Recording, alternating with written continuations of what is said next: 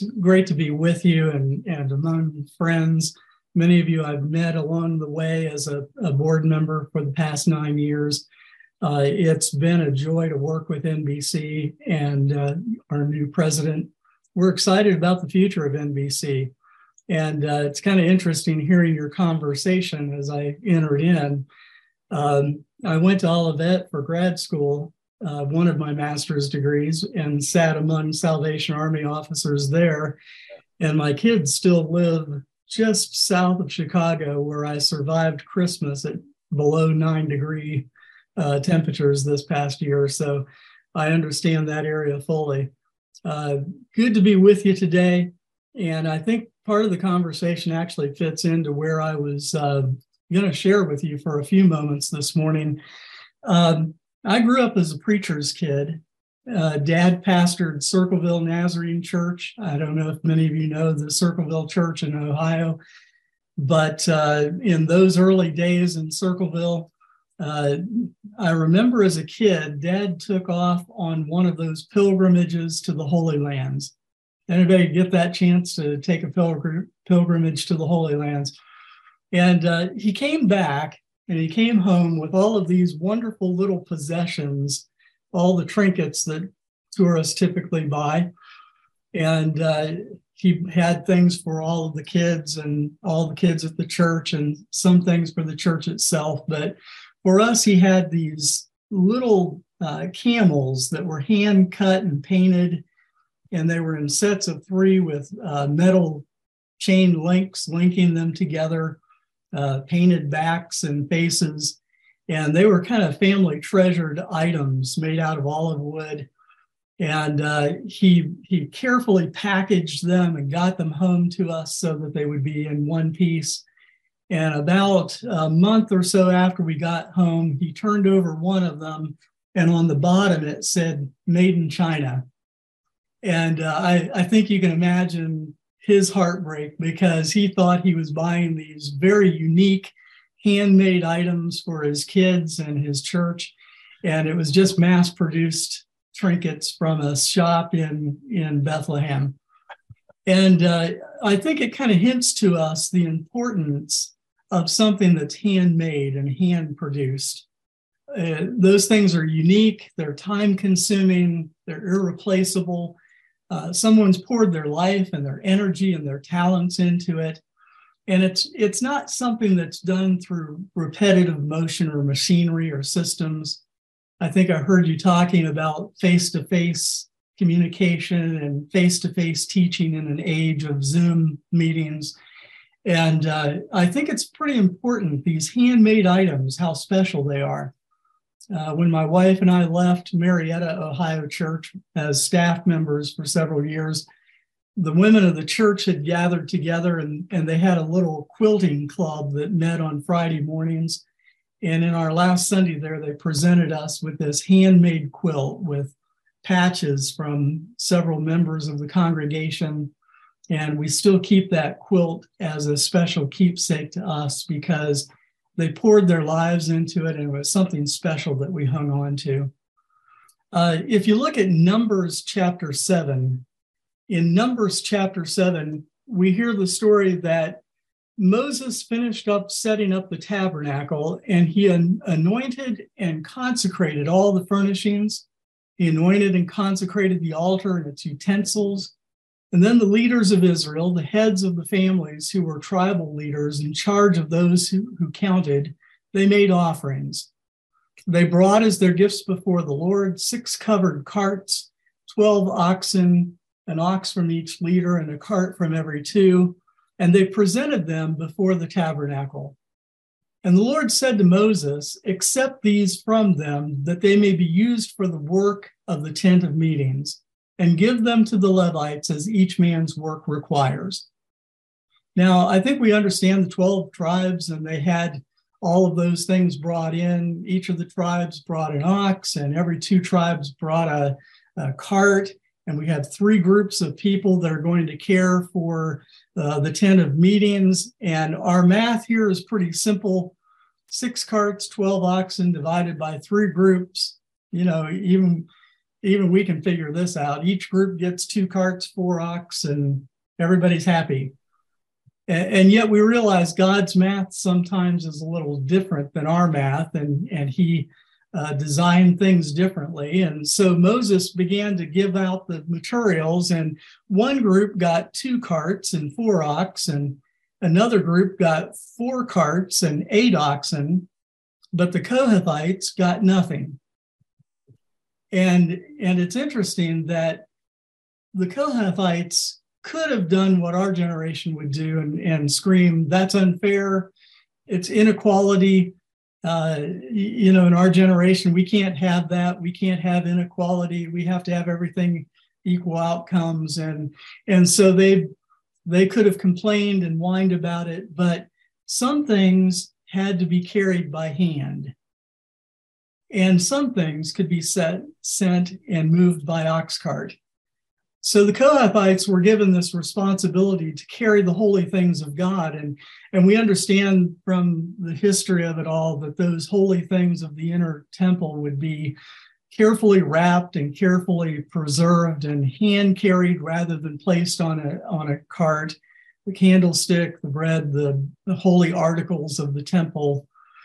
And I think we all remember what happened when David tried to move those things by ox cart. God was not pleased by that.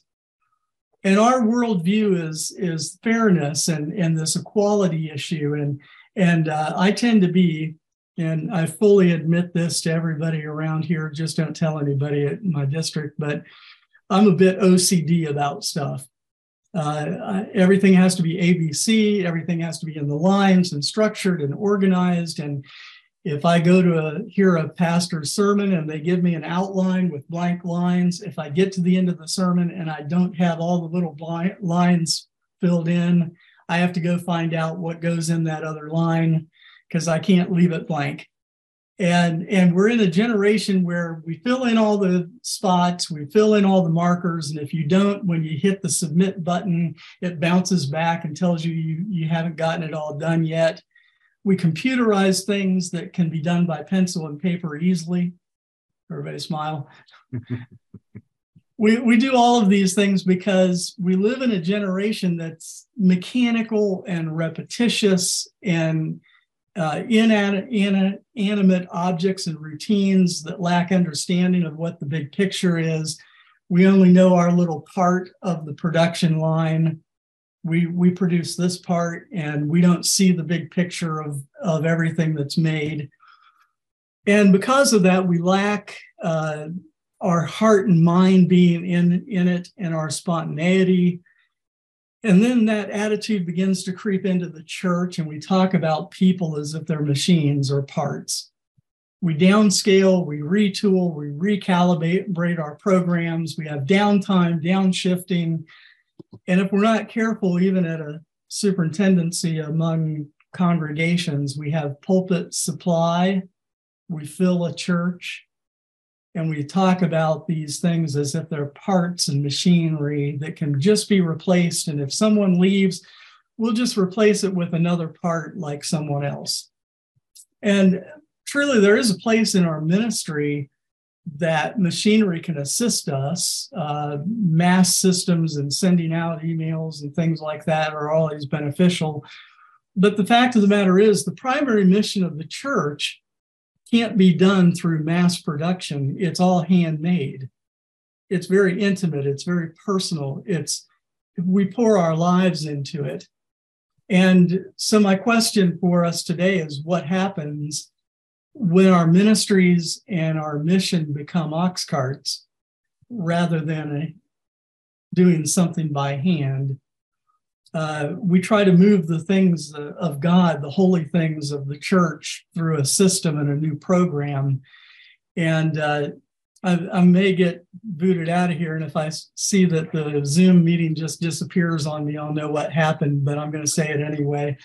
I'm old enough to remember when we were a part of a holiness movement and not a denomination. We were a part of something grand that was personally driven because we were a movement of God moving within us. And our problem is when we begin to plateau or decline, we'll resort to some program or system to jumpstart the church rather than do what it takes to have that personal contact with people in our world and touch lives for the kingdom. If we're not careful in our desperation, we'll rely on these gimmicks and practices, programs and methods, and we try to jumpstart things because hands-on work of the kingdom is time-consuming. It takes effort. It takes a part of us. And like David, we try to put these holy things of God into an ox cart, and we package Christ as if it's a combo meal at Chick-fil-A. And all you have to do is just, order number one and be happy. If you don't believe that, just go to Google and type in Christian programs for church growth. I did that the other day, and 65,500,000 Google hits come up. Are you ready? Stuff like double your church attendance, evangelism explosion, small groups in America, 7 touches, discipleship groups, Maxwell Corporation groups, leadership dimension, small church institute, church office management. Don't worry, I'm not going to give all 65 million. I only have a few minutes here, but church growth outreach, marketing systems, Lakeland Method, empowering church, New Church University, parish meetings, team days, purpose-driven life, purpose-driven family, purpose-driven church. And if we're not careful, we'll go to M conferences, M3, M7, M11. Oops, sorry. That got a little too close to home, didn't it? We buy all the promo materials, we go to the conferences, we get the notebooks, and we come home and we try to take these programs and methods and we force them into the life of the church as if it's going to jumpstart things. And the result is we have a bookshelf full of notebooks that haven't really done anything but gotten our $18.95 per month for the program or the system. And we go through all of these programs and systems and we fly all over the world to mimic these program successes, because certainly there's a better way to reach people than just talking to them, right? Sorry, just my attitude and the way I see things. And so our walls are lined with all of these programs. And then if it doesn't work, well, maybe we just have the wrong color of ox cart. Or maybe the radio on the ox cart has the wrong channel to it. We need different music. And we try to interject these things as if that's a holy thing of God when it's nothing more than an ox cart, a system or a method or a program. And don't get me wrong, we can learn from one another and we can learn what's working and what the transferable concepts are, why something's working. But it seems oftentimes in our desperation, we try to just force a system onto us rather than understand what it is to pour our lives into the kingdom work. I could put it this way. If God had it in his mind that the book behind me over here needed to be moved to someplace over here on this side of the table, I just believe that God could snap his fingers or just think the thought and the book would be moved and it would be placed there. I don't have any doubt that God could move something in that way. I've never seen it. I've never experienced it that way. And I'm not saying that he can't, but I've never seen it that way. Most often he'll lay it upon someone's heart or speak to them and tell them, hey, why don't you go touch this and put it where I need it to be? And God moves things through us rather than just through a whim, because he wants to work through humanity to touch humanity. I know thousands of times where God has spoken to someone's heart about going to see someone or making a personal contact at just the right time. Let me just share a personal memory. My last pastorate, Grandma Desi was a member of our church, and she was the matriarch of a clan, 4 generations of Nazarenes in that church. Grandma Desi was the eldest of them all and was a part of the church. And we relocated, we built a new church building, all on one ground level. So Desi was happy at her age. And she would come in on her walker every Sunday morning get dropped off by the door and come through the doors, and she would stop for a moment and give me a little wave, and then she'd just take her way down toward her Sunday school classroom. I knew she had something important sometimes because she would come in the door and she would tilt her walker directly toward me, and she would just make her way directly toward me until she was right in front of me. And she had a loving way of getting my attention. She would grab my tie and pull me down until my face was nose to nose to her. And she would look me in the eye and she would tell me what she would need to tell me and then let me go and go back to work. And it was just something that she loved to do. And so on this particular Sunday, I knew she had something important to tell me because she made a beeline toward me. And she got right up to me and she grabbed my tie and pulled me down. She looked me in the eye and said, "My granddaughter's coming to church for the first time this morning." Now, the other family members had told me that her granddaughter comes to her house once a week, clean the house and help clean the house for Grandma Desi, taking care of things, making sure the dishes and the groceries were cared for. And every time her granddaughter was there, Desi would witness to her and share her faith and talk to her. And I found out from one of the grandkids that Desi would actually intentionally mess things up in the house so that she would have more time to talk to her granddaughter about her faith. And she just leave things in disarray and leave things uncared for, so her granddaughter would have to spend more time. And on this particular Sunday, she had made her way to me. She grabbed my tie, she pulled me down and said, "My granddaughter's coming to church today for the very first time." I said, "Desi, that's great. I'm looking forward to meeting her. I'm excited about that." And she kept on holding my tie and she looked me in the eye and said, "Are you preaching today?" I said, "Yeah, I'm preaching today. Nothing else is going on. It's a regular service. I'm going to preach." She pulled me in a little tighter and she said, "Don't mess it up." Now, she let go of my tie and went on to Sunday school. But what I learned as a pastor was that Desi had poured her life into someone, hands-on, personal touch. And she was so invested in it that she had given her life to see her grandkids go into the kingdom. And that taught me a lot about what it is to be a person of faith. You can't do it through systems, through programs, through evangelistic efforts. But this one-on-one communication and building friendships, building systems. If God wanted to save the world through a program, the Church of the Nazarene would be the largest denomination in the world because we got programs everywhere. We've got all the programs you ever want to have.